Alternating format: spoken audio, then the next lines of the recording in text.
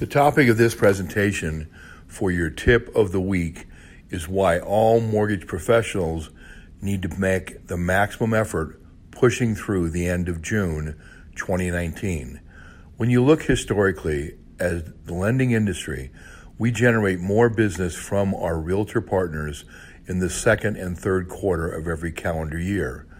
Most of the quality realtors you desire to work with have their lenders they want to work with set by the end of March or mid-April.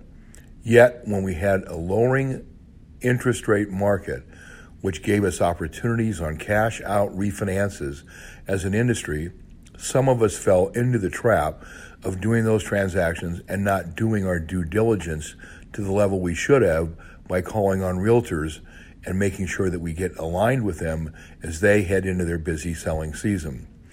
Therefore, the opportunity might still be there for an agent you want to work with who has not had a sales call from a quality lender in quite some time.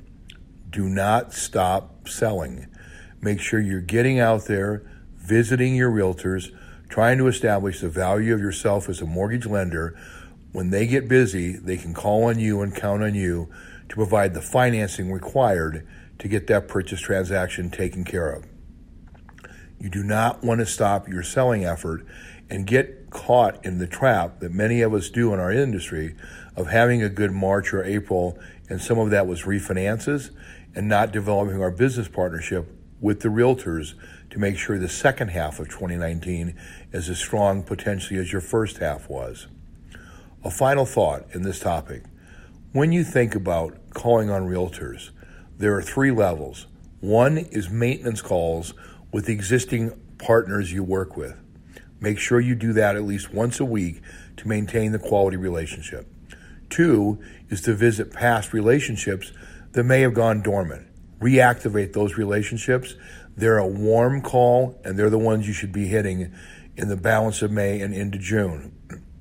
Finally, a new realtor could be viable and possible to work with, but it's a longer selling cycle. I would focus on maintaining relationships and visiting past relationships that have gone dormant.